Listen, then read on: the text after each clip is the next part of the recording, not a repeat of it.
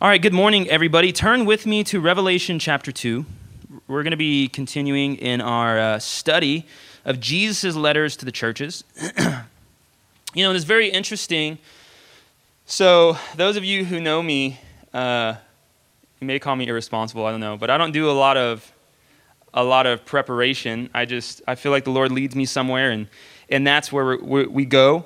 And so it's been very interesting yesterday as I was sitting and preparing for this. Typically when the Lord is trying to make a point to me, or if he's trying to speak something specific, what the pattern that's been prevalent in my life over and over and over and over is he speaks the same thing, boom, boom, boom, boom, boom, for like a week and a half, 2 weeks. To me, to other people. I still remember there was a time where there was these questions coming up over and over, like probably 8 or 9 people in a week and a half, really concerned with, can I lose my faith? And that was just the question, over and over and over and over and over. And finally, one day, I'm like, Lord, what the heck? Why is this so prominent? Why is this such a question? And the Lord spoke to me in my prayer time and said, well, it's because people don't understand the new covenant. And so it was him bringing this up over and over and over and then speaking to me and answering my prayer that I had to go back and read the new covenant. And then things just started to click. And now there's this whole depth of understanding of the Scripture and a strength in teaching those Scriptures that I never would have had if it wasn't for the Lord just putting this in front of me over and over. And so my point is that's kind of just God's pattern, at least for me.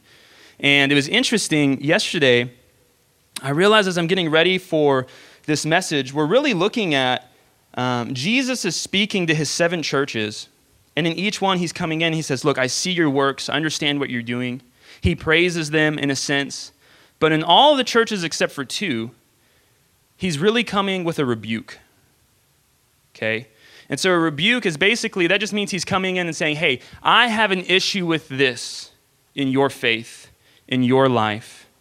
And I think the wording in one of those is really well, or in a lot of these things, I have this against you, or I have not found your works perfect before me. And so Jesus is coming in and he's correcting the church. Why? Because God's heart for us as his people are to be like him. His heart for us is to declare the glory and the goodness and the truth of God, yes, with our words, but also with our life, right? The people no one likes to listen to are the guys who talk about financial wealth and, drive beat-up cars from the 90s and can't afford to buy you lunch. Nobody wants to listen to finances about that guy, right? From that guy. And so the same thing with pastors and churches, the thing we hear on the street all the time is, churches are full of hypocrites and so on and so forth, because a lot of times we don't want to see someone who is saying this is true, this is the way you live, but you don't see that in their life, right? And so the way we live is actually many times a greater teaching tool than what we have to say. And so Jesus is very concerned with the purity of his church. He's very concerned with us being filled with the Spirit and doing good works and following in his ways. But as I was reading about the church of where's it at? Here, verse 18. Thyatira yesterday, I realized that I kind of feel like I'm beating the dead horse on some subjects. So on Friday, we have church at my home every Friday night, and we've been in 1 Corinthians for 2 weeks, but before that we were in 2 Peter. And I think we spent like 2 or 3 weeks just talking about false teachers and the importance of doctrine, and the importance of understanding God's word, and the importance of understanding what we're teaching. And then last week, the church of Pergamos, I'm trying to remember where we're at. The church of Pergamos, we talked about, again, about the Jesus speaking against this church for holding to these false doctrines. And then this week again, in a very similar matter, and it's not going to be the same sermon, but there seems to be a similar thread here. So it's just very interesting what the Lord is leading us through. And so we actually I've got quite a few notes I'm going to bring to you this morning, and I hope it's going to be very, very in line. I think it'll be easy to follow, but we're going to be working through the verses 18 through 29 in chapter 2 of Revelation, the church to Thyatira. So before we do that, let's pray.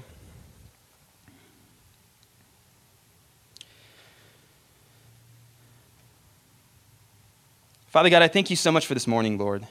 I thank you for the goodness of who you are, Father. I thank you for your word, Lord God. I thank you that it's by your word that all things exist. All things are held together. Jesus, you are the word of God. Your scriptures say that all things will pass away in heaven and earth, but your word remains forever. And so, Jesus, I pray that we would partner with you, that we would be like you, Lord, that we would conform to your word and not to the world, Lord. That you would renew us in our minds day after day, Father God. I thank you, Jesus, for what you're doing in all of us, Father. I pray that you would just open up our hearts and minds to receive your words, your encouragement, your commandments, Father, that even as you come to these churches to correct them, Father, your correction is love, Father. Hebrews tells us that you discipline those who you love. And so, Father, we just pray that you would guide us through the scriptures today and let us be one with you and one with each other in all things. In Jesus' mighty name, amen. All right, so let's read, starting in verse 18.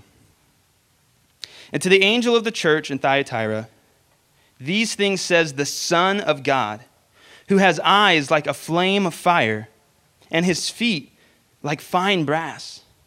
I know your works. I know your love. I know your service, your faith, and your patience. And as for your works, the last are more than the first. Amen to that.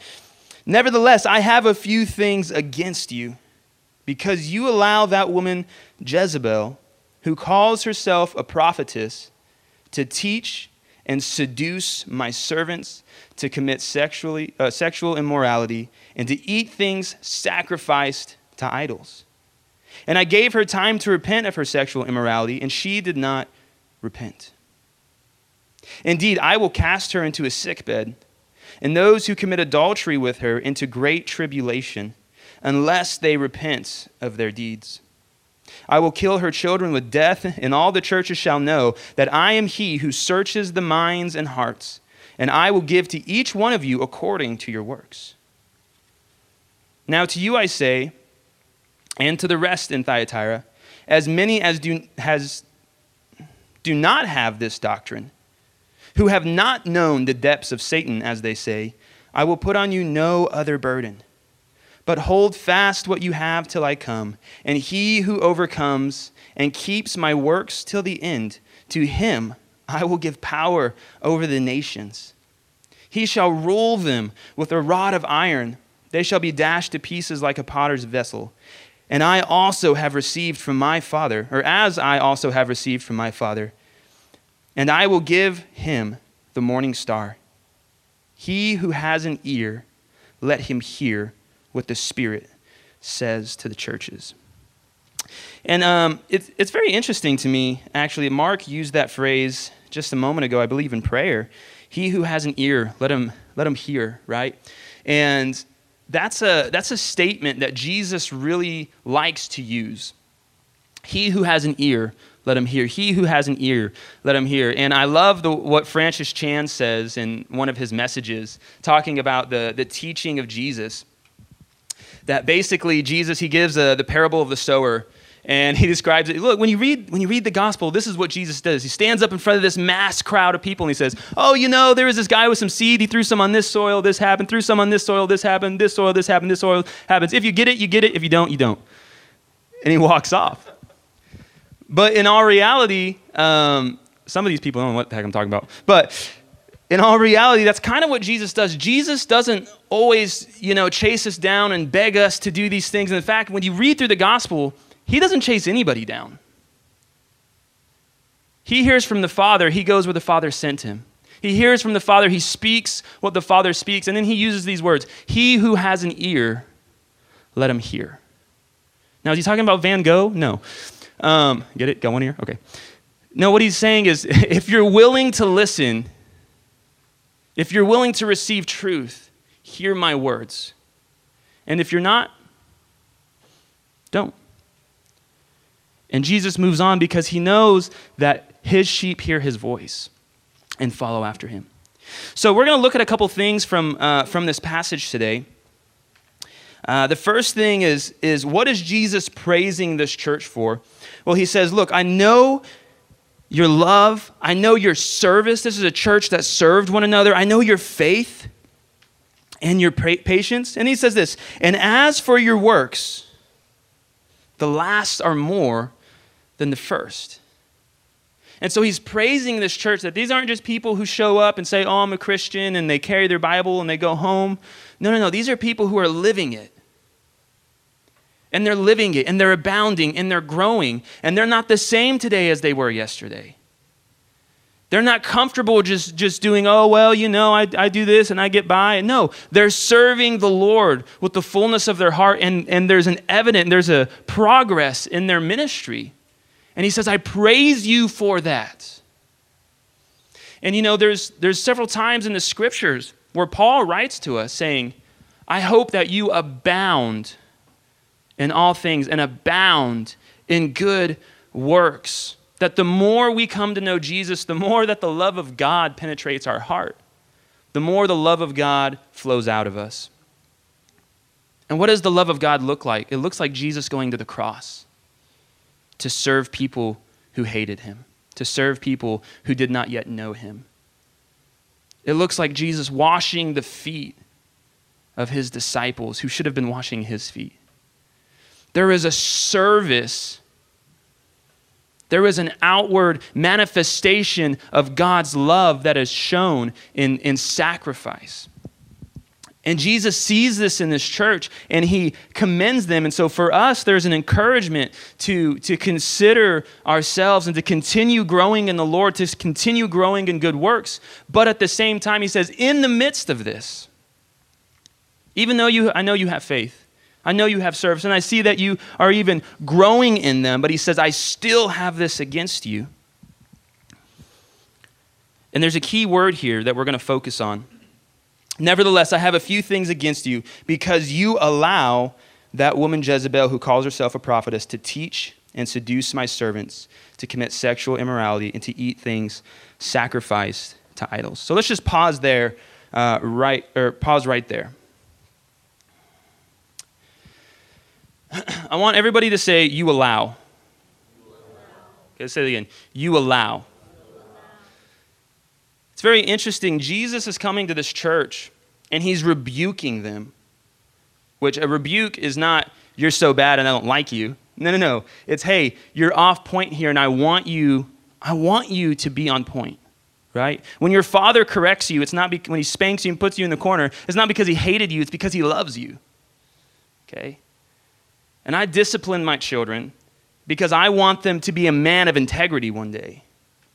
I want my boys to be men who look people in the eye and shake their hands. I want my boys to be men who hold the door open and say, yes, sir, yes, ma'am. I want my boys to be someone that when they're hired, they know that man is going to show up every day for work and he's going to work hard. That's the type of men I want my children to be. And so I discipline them because if I don't, they're going to go their own way. And they're going to reap the fruits of bad character, which is bad fruits, right? And so Jesus, when he comes with a rebuke, it's the same thing. It's in hope of correcting us for love, right? And the Bible's very clear. Hey, no discipline seems good at the time, right? You don't get soap in your mouth. Oh, thank you, Mom. No. Nobody likes that, right? My mom put soap in my mouth a couple times. It wasn't that great. I got smart. I started to run to the bathroom first. So then she put it in my mouth, and and then I just start washing my mouth out. Thankfully, she didn't stand there and watch me. That would have been bad. But, I'm thankful. I'm thankful for the correction and the things that was put in my life now. So that, I have the character I have today because of the instruction of my parents. Some of y'all are like, ooh. No, I'm just kidding. And so I'm thankful for that. But Jesus has this against this church, not just what they do, but what they allow. And so today we're going to talk about what do we allow ourselves to partner with? What do we allow ourselves to believe or walk in? And what do we allow in our midst? And does it please God? Because at the end of the day, everything can be answered with this. Does this glorify God? And if the answer is no, throw it out. Right? So I want to read a couple things to you first before we get back to this. Psalm 119, starting in verse 165. It says, great peace. Anybody want peace in their life? Man, I want peace, right? Great peace have those who love your law, and nothing causes them to stumble. What does it mean to you when you hear when the Bible talks about stumbling? What do you think? Flat on your face.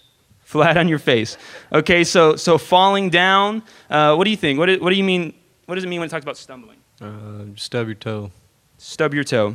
Okay. Right. So stumbling. It's the Bible talks about righteousness as walking uprightly. Right. The Bible says that the word is the lamp to our feet. We read in 2 Peter, I think it was, I can't remember now, talks about a list of things, and he says, and if you do these things, if you walk this way, if you obey these commandments, you will never stumble. So stumbling it's a part of when we talk about a spiritual walk, about being able to move forward, about being able to glorify the Lord, about being able to do right in his sight. Stumbling is anything that causes us to kind of fall off that path, anything that hinders us from walking forward, anything that's causing us to not walk uprightly, right? It's a stumbling block. Great peace have those who love your law, and nothing causes them to stumble. Proverbs 4:11 through 12. I have taught you in the way of wisdom. I have led you in right paths. When you walk, your steps will not be hindered. When God puts something on your heart, he'll open the doors, right? You won't be hindered. And when you run, you will not stumble. Hosea 14:9. Who is wise? Let him understand these things. Who is prudent? Let him know them. For the ways of the Lord are right. The righteous walk in them, but transgressors stumble in them, being the ways of the Lord. And one more, Malachi 2:7 through 9. Listen to this. This is, I'm gonna be honest here, right?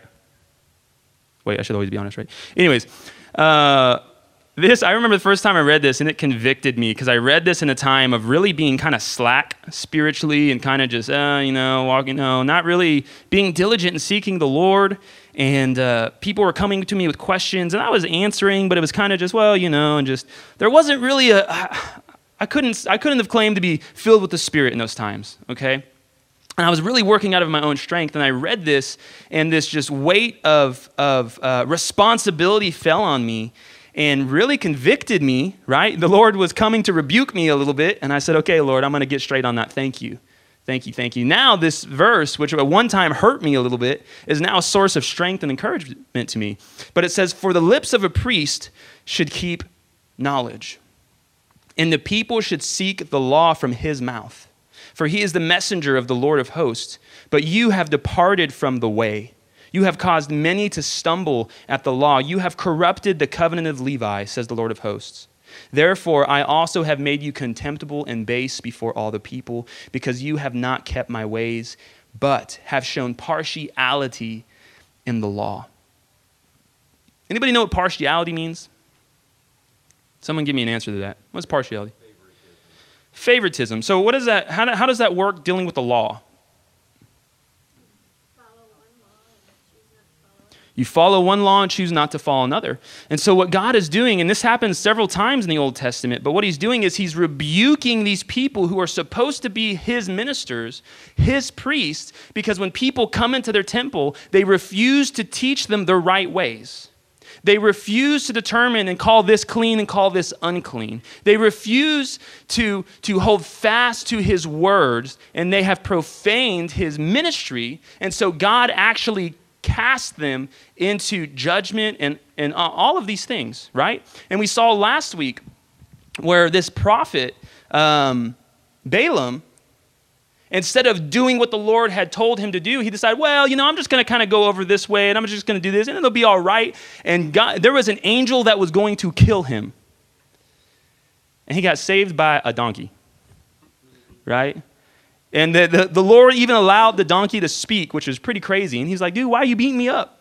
Aren't I such a good donkey? Haven't I always been good to you, and now you're mad at me because I'm trying to keep you on the right path? But so there's a judgment against his ministers because they've refused to keep knowledge. They've refused to teach right, and they were causing other people to stumble at the law. And so what we're looking at here in Revelation is something very similar, that the anger of Jesus Christ is aroused against his church. Is that something y'all hear a lot, a phrase, the anger of Jesus Christ? You ever heard that in a church before? Jesus gets angry?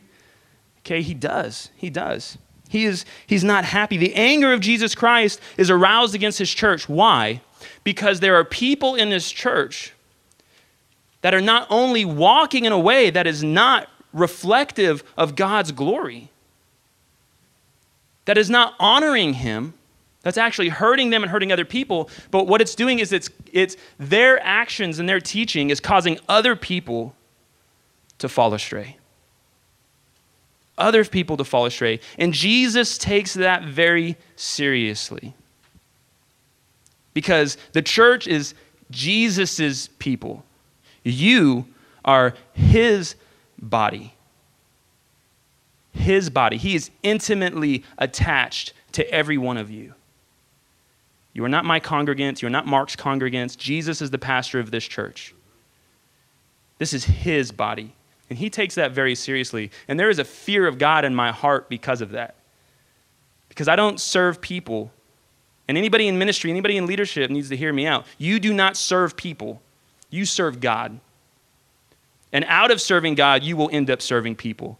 But often what I see is people who seek to serve and to minister to people, and they make unwise decisions because of how the other person might feel or respond. And what happens is they actually stop serving Jesus to serve people. Do you see what I'm saying? I serve Jesus first and foremost. And any love, any benefit that I can offer to you is just him through me, right?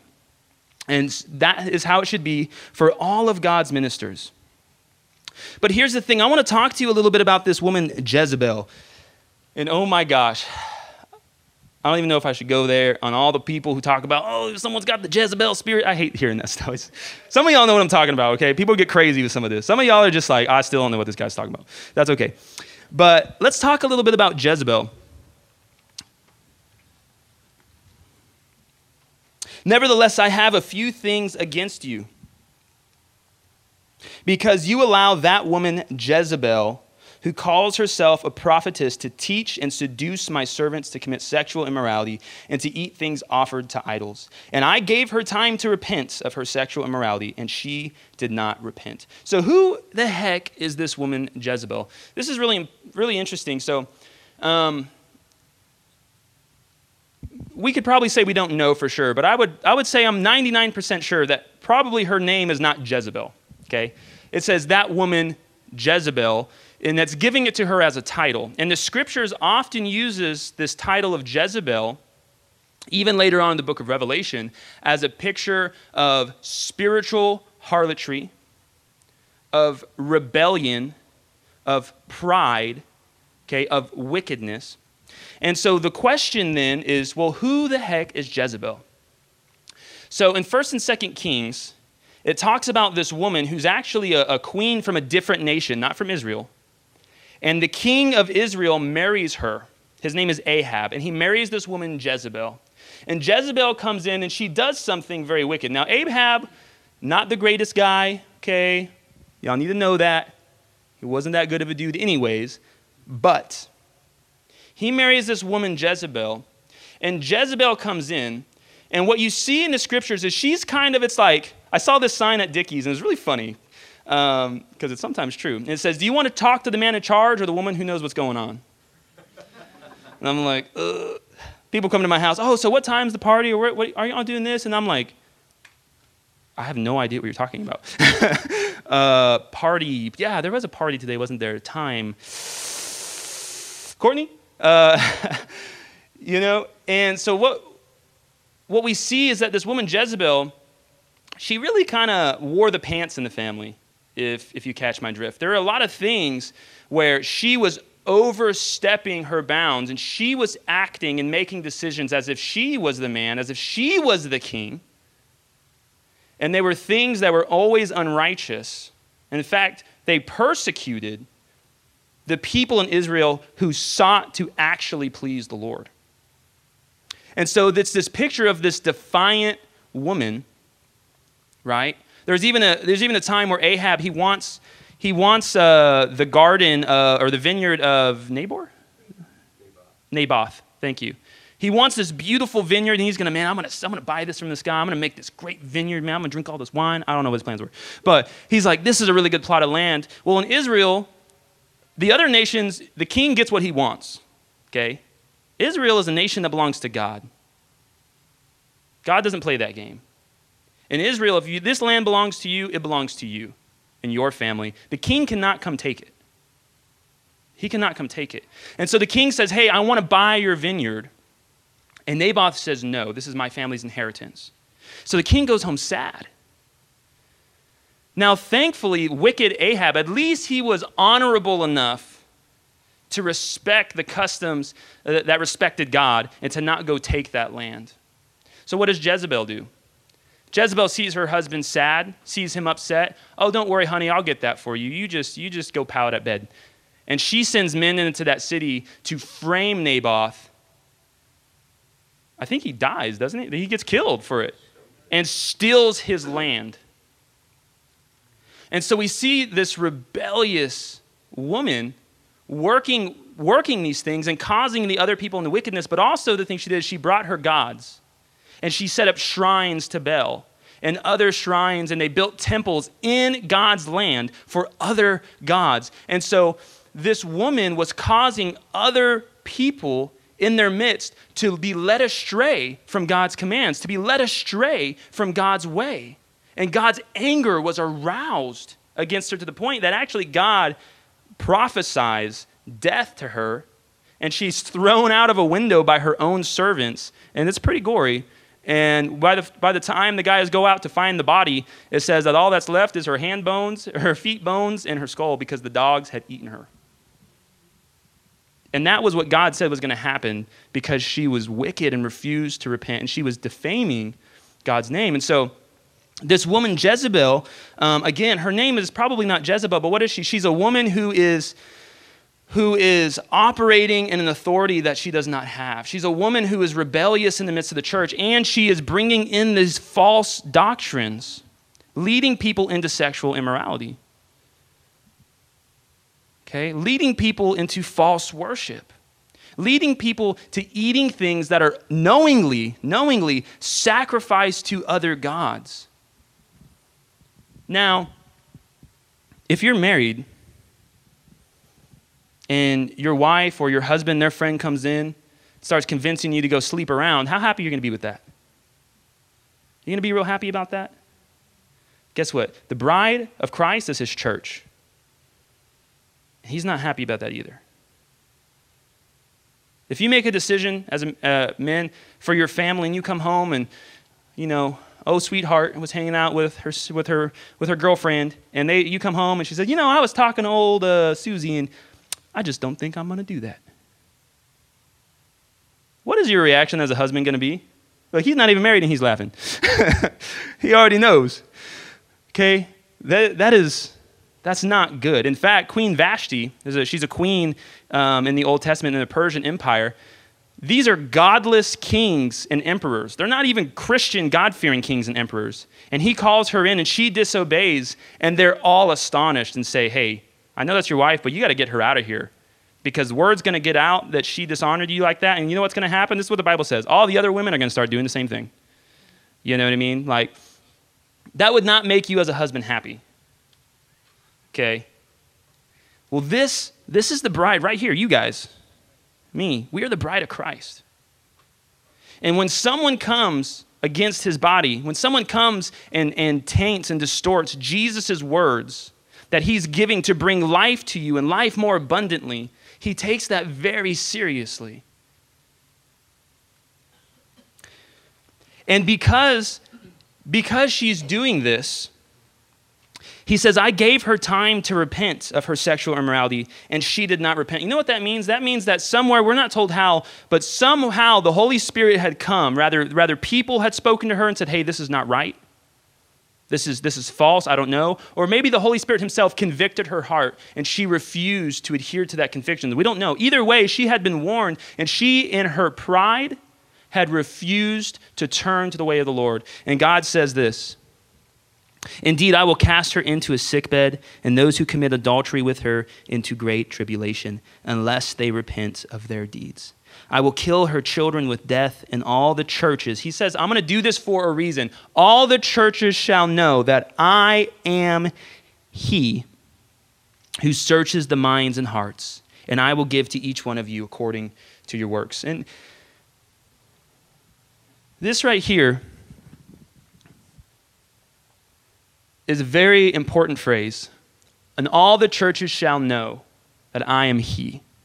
So I've been reading through the Old Testament. I've been reading through Isaiah, Jeremiah, Lamentations, and Ezekiel. I've been reading through Hosea. And that happens a lot. God is sovereign over all things. And from cover to cover, you know what God's first priority is? His first priority is for himself to be glorified. Because he's worthy of that. He spoke and stars happened. Can you do that? I can't do that. I can barely make spit bubbles. He spoke and stars happened. The Bible says that you were knit together by him in your mother's womb, that you are fearfully and wonderfully made. He gives you your breath. He gives you rain and sunshine. He's good. He's not just a heavy hand, an oppressor. No, he's good.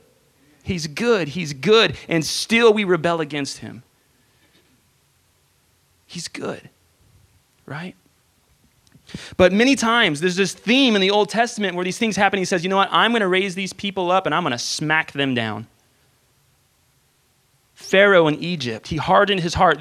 The most powerful figure in the world. And God judged so the whole world could see that I am he that does these things. Nebuchadnezzar, the most powerful figure of the world at his time, God sent out for 7 years to live in the field and to eat grass like a cow.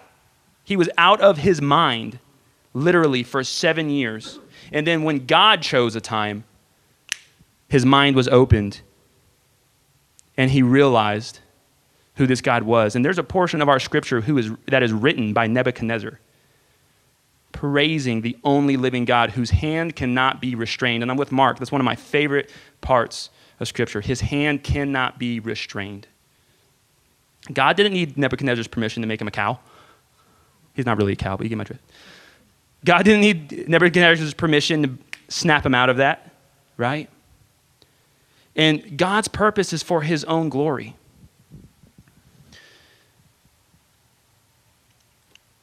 Now, there's a second part. So what does it mean when it talks about those who commit adultery with her? So I think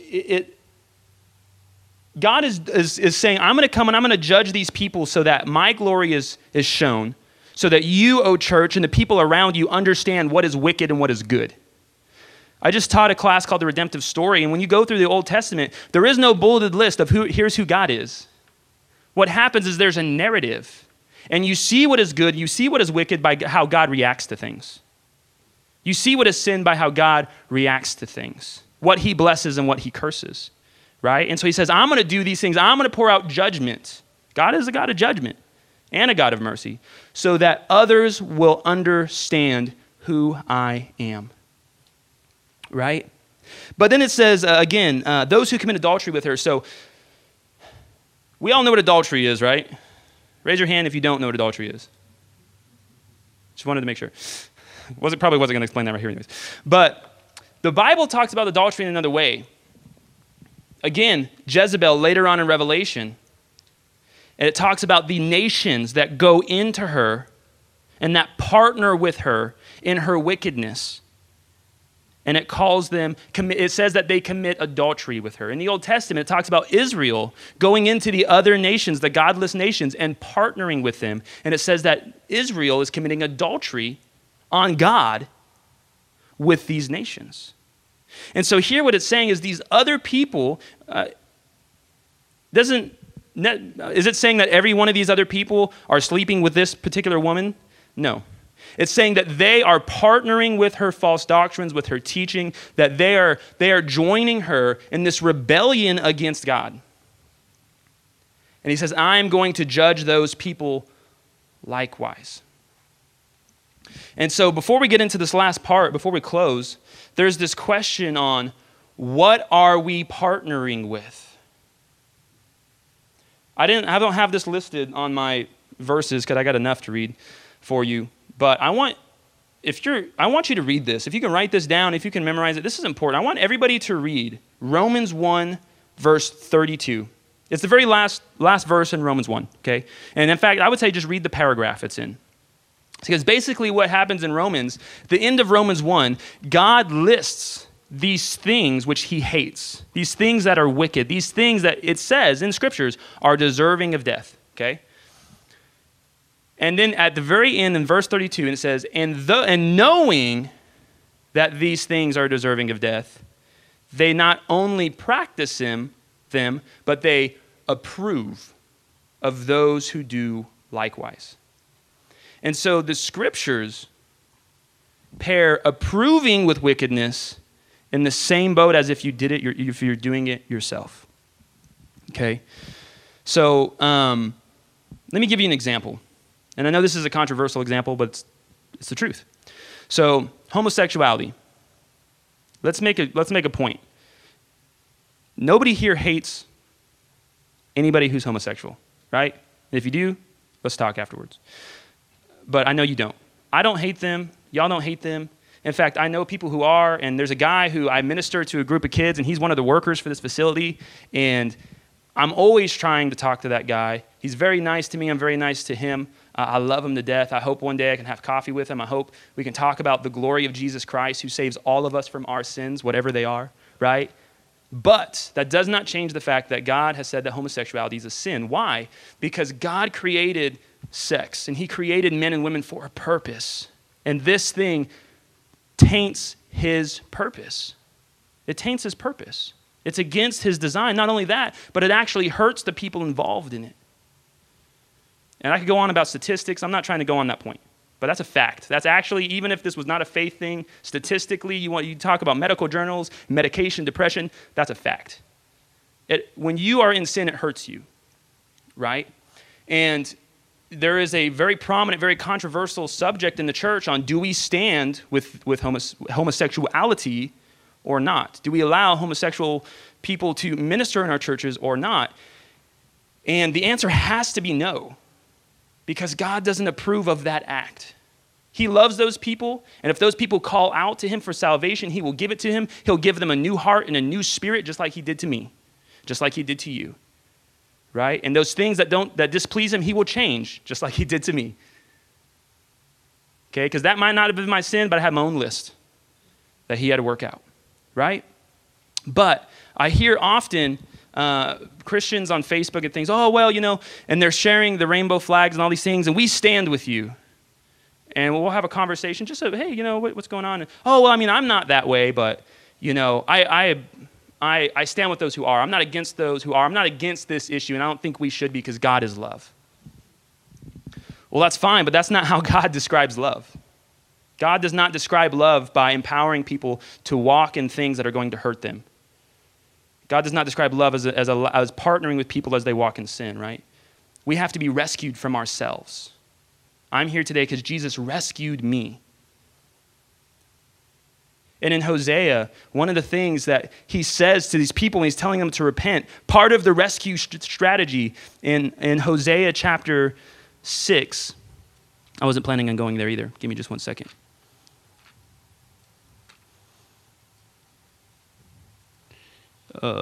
Is it Hosea then Amos?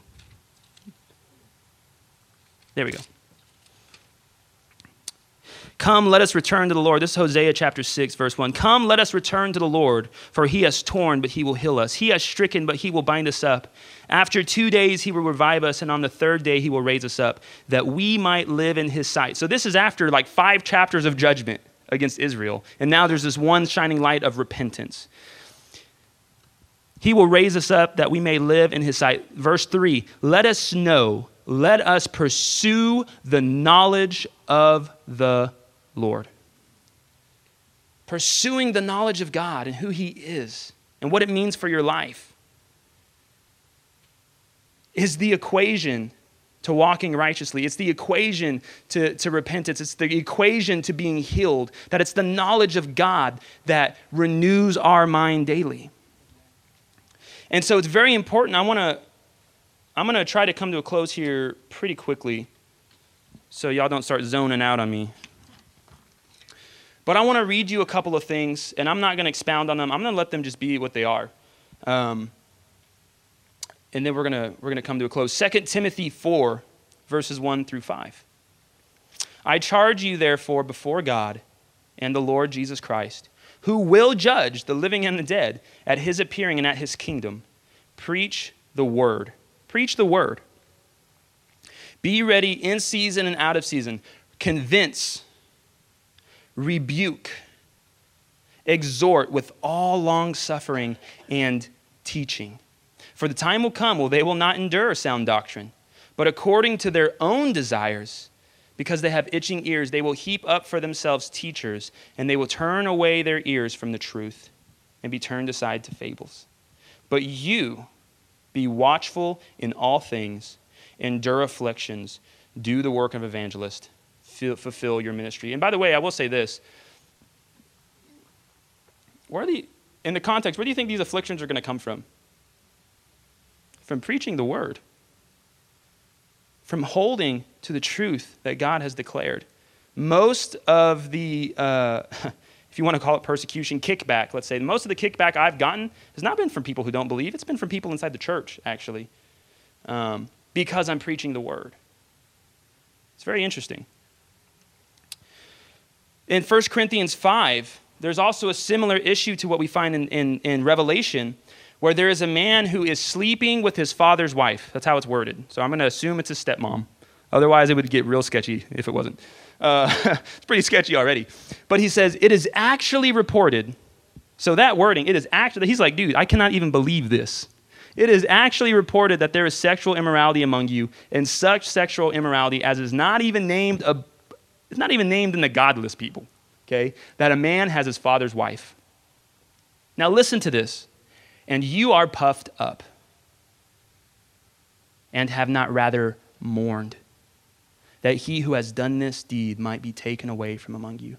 What is he saying? He's saying this church is actually rejoicing in oh, well, we just, we accept this guy, and oh, look at how much we love, and oh, we're not going to, oh, it's okay, bud, And he's like, are you out of your dang mind? You're puffed up about this? No. No. You should be mourning over this. What do you think that is going on in the life of that man's father? You think he's broken? You think he's hurting? What do you think about these relationships? Do you think that this is declaring the goodness of God to the people around you? No. And then in verse 6 and 7, he says, your glorying is not good. Do you not know that a little leaven, a little bit of undealt with sin, leavens the whole lump? A little bit of leaven makes a whole batch of dough rise, is the point. It works through all of it. Therefore, purge out the old leaven, that you may be a new lump, since you are truly unleavened. For indeed, Christ, our Passover, was sacrificed for us.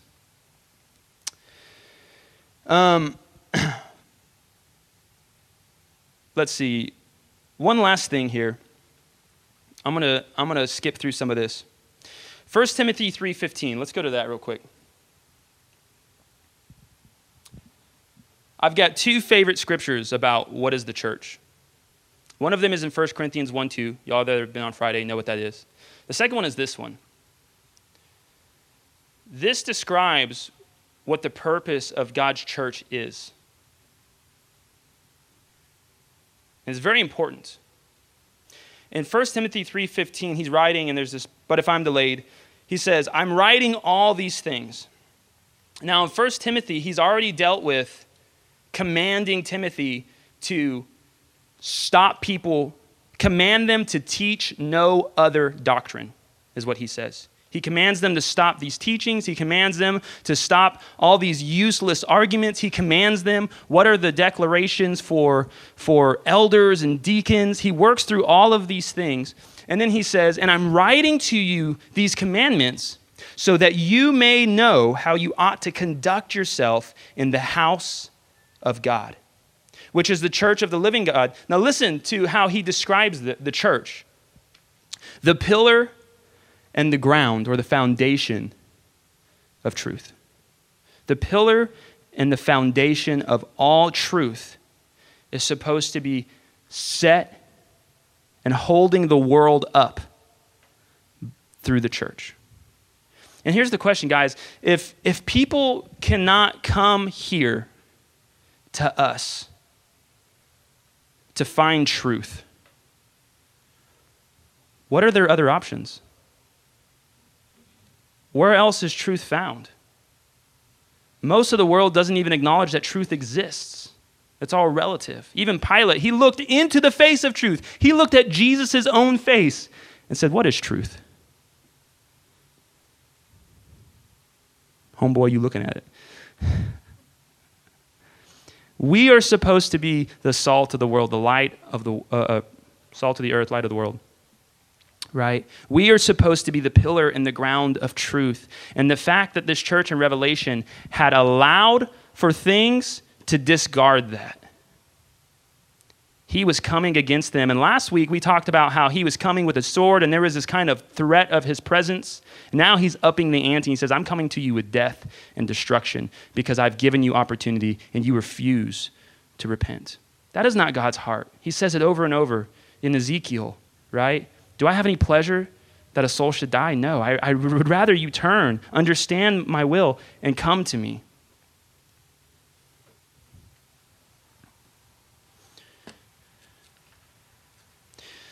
Final part here, Revelation 2. And I got to turn back because I lost my little place.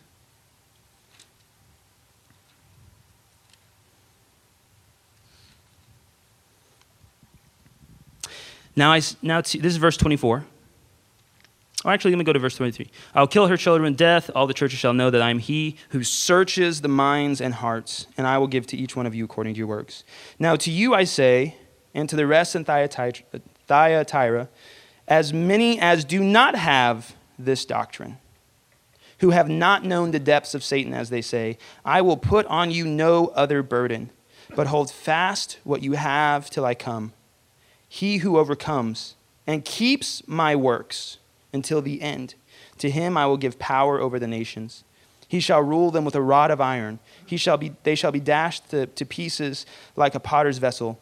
And as I also have received from my Father, I will give them the morning star. He who has an ear, let him hear what he says to the churches. So he makes this distinction that there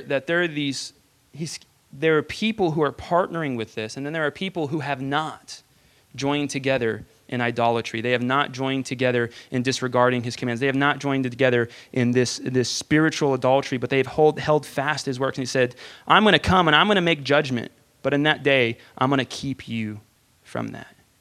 And for all who have an ear to hear, I'll say this. There's two types of people in the world. We hear the word of God and our hearts harden, or we hear the word of God and it breaks a little bit. And I encourage us all to be the one to let your heart break, because God will mend it up. And the scriptures say, blessed are those who mourn. That means over sinfulness, because you'll be comforted. You'll be comforted, right? He who has an ear, let him hear what the Spirit says to the churches. So in conclusion, guys, we need to be people who love the law of the Lord, because then nothing will cause us to stumble. We need to be people who seek what is the way of God. What are the things that God has put before us? Because in all of Jesus' commands, there is life for our spirit, peace, joy, long-suffering, patience, goodness, kindness, self-control. These are fruits of the Spirit, right? And guess what? I wasn't there when the Bible was written, okay? When the Holy Spirit fell out on people for the first time at Pentecost, were y'all there? You weren't there? I wasn't there. The apostles writing this were there, okay? When Jesus says the Holy Spirit's going to come and lead you into all truth, he was talking to these guys. And to us, yes, but he was specifically talking to them who wrote these words, right? Did Jesus appear to you and proclaim to you what message to preach specifically? He did to Paul. He did to Peter. He did to John, right? And he's given these instructions so that we can have a fullness of blessing. Look, I don't know everything, for sure, not even close. And there's been many times in my life where I wasn't sure. I felt maybe the Lord was leading me. I felt maybe this was the case. But I can tell you every time, especially in hindsight's 2020, every time I look back and I know for a fact the Lord did that. The Lord said that. The Lord proved that. Those things have always matched his word. Every single time. And those things that were fruitless, those things that were meaningless, those things that caused me harm, and the things that I see my other brothers and sisters living in them cause them harm are typically things that don't. Right? And there's an empowerment. The scriptures say God honors those who honor him. And so I want to leave you all with this. I want to leave you all just with the simple fact of we need to be people who uncompromisingly hold to God's word. We need to be people who have a boldness and authority to speak. This is truth. This is truth, and it's affecting my life. We also need to be people who know the word well enough to do that, right? And I preach to high schoolers and middle schoolers every Thursday. And you know what they're doing this week? They're reading through the book of Matthew. They're reading through the Beatitudes. Because last Thursday, for the first time in about a year, instead of just preaching to them whatever I felt I needed to preach, I said, you know what, guys? I'm talking like 12-year-olds, 13-year-olds, 15-year-olds, 16-year-olds. What do you want to know about the Bible? I wasn't getting, no, is Santa Claus real? I was getting, what was the purpose of Jesus coming? Why were two men crucified next to him? I got, who was Jezebel? That was an interesting one. Should we read the Book of Mormon from a 13-year-old? These are the questions I was getting. They wanted to know who God is. They wanted to know what is the way. How do I understand these things? And it would have been no benefit to anyone if I said, well, interpret it as you want. And so I have them. I said, look, I love being here with y'all guys. I love worshiping with y'all. I love teaching the word. But you cannot really know God if all you're getting is Thursday with Darren. I know y'all are young, but if any of you have the desire, I'm not going to tell you to, but if any of you have a desire, open up to Matthew 5 and just start reading this week. They started pulling out pins. What was that again? What chapter? Where is that? I'm like, bro, you got a table of context. Come on. And these kids are starting to read the word of God. That is going to change their life more than anything I will ever tell them. And I know because I've been a Christian pretty much my whole life. And the thing that's changed my life more than anything, the thing that continues to change my life every day is that I read the word of God. And it reads me. Amen? Let's pray.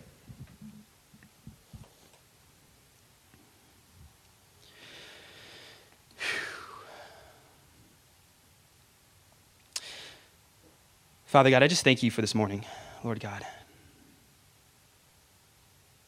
I thank you that you are light and there's no darkness in you at all, Father.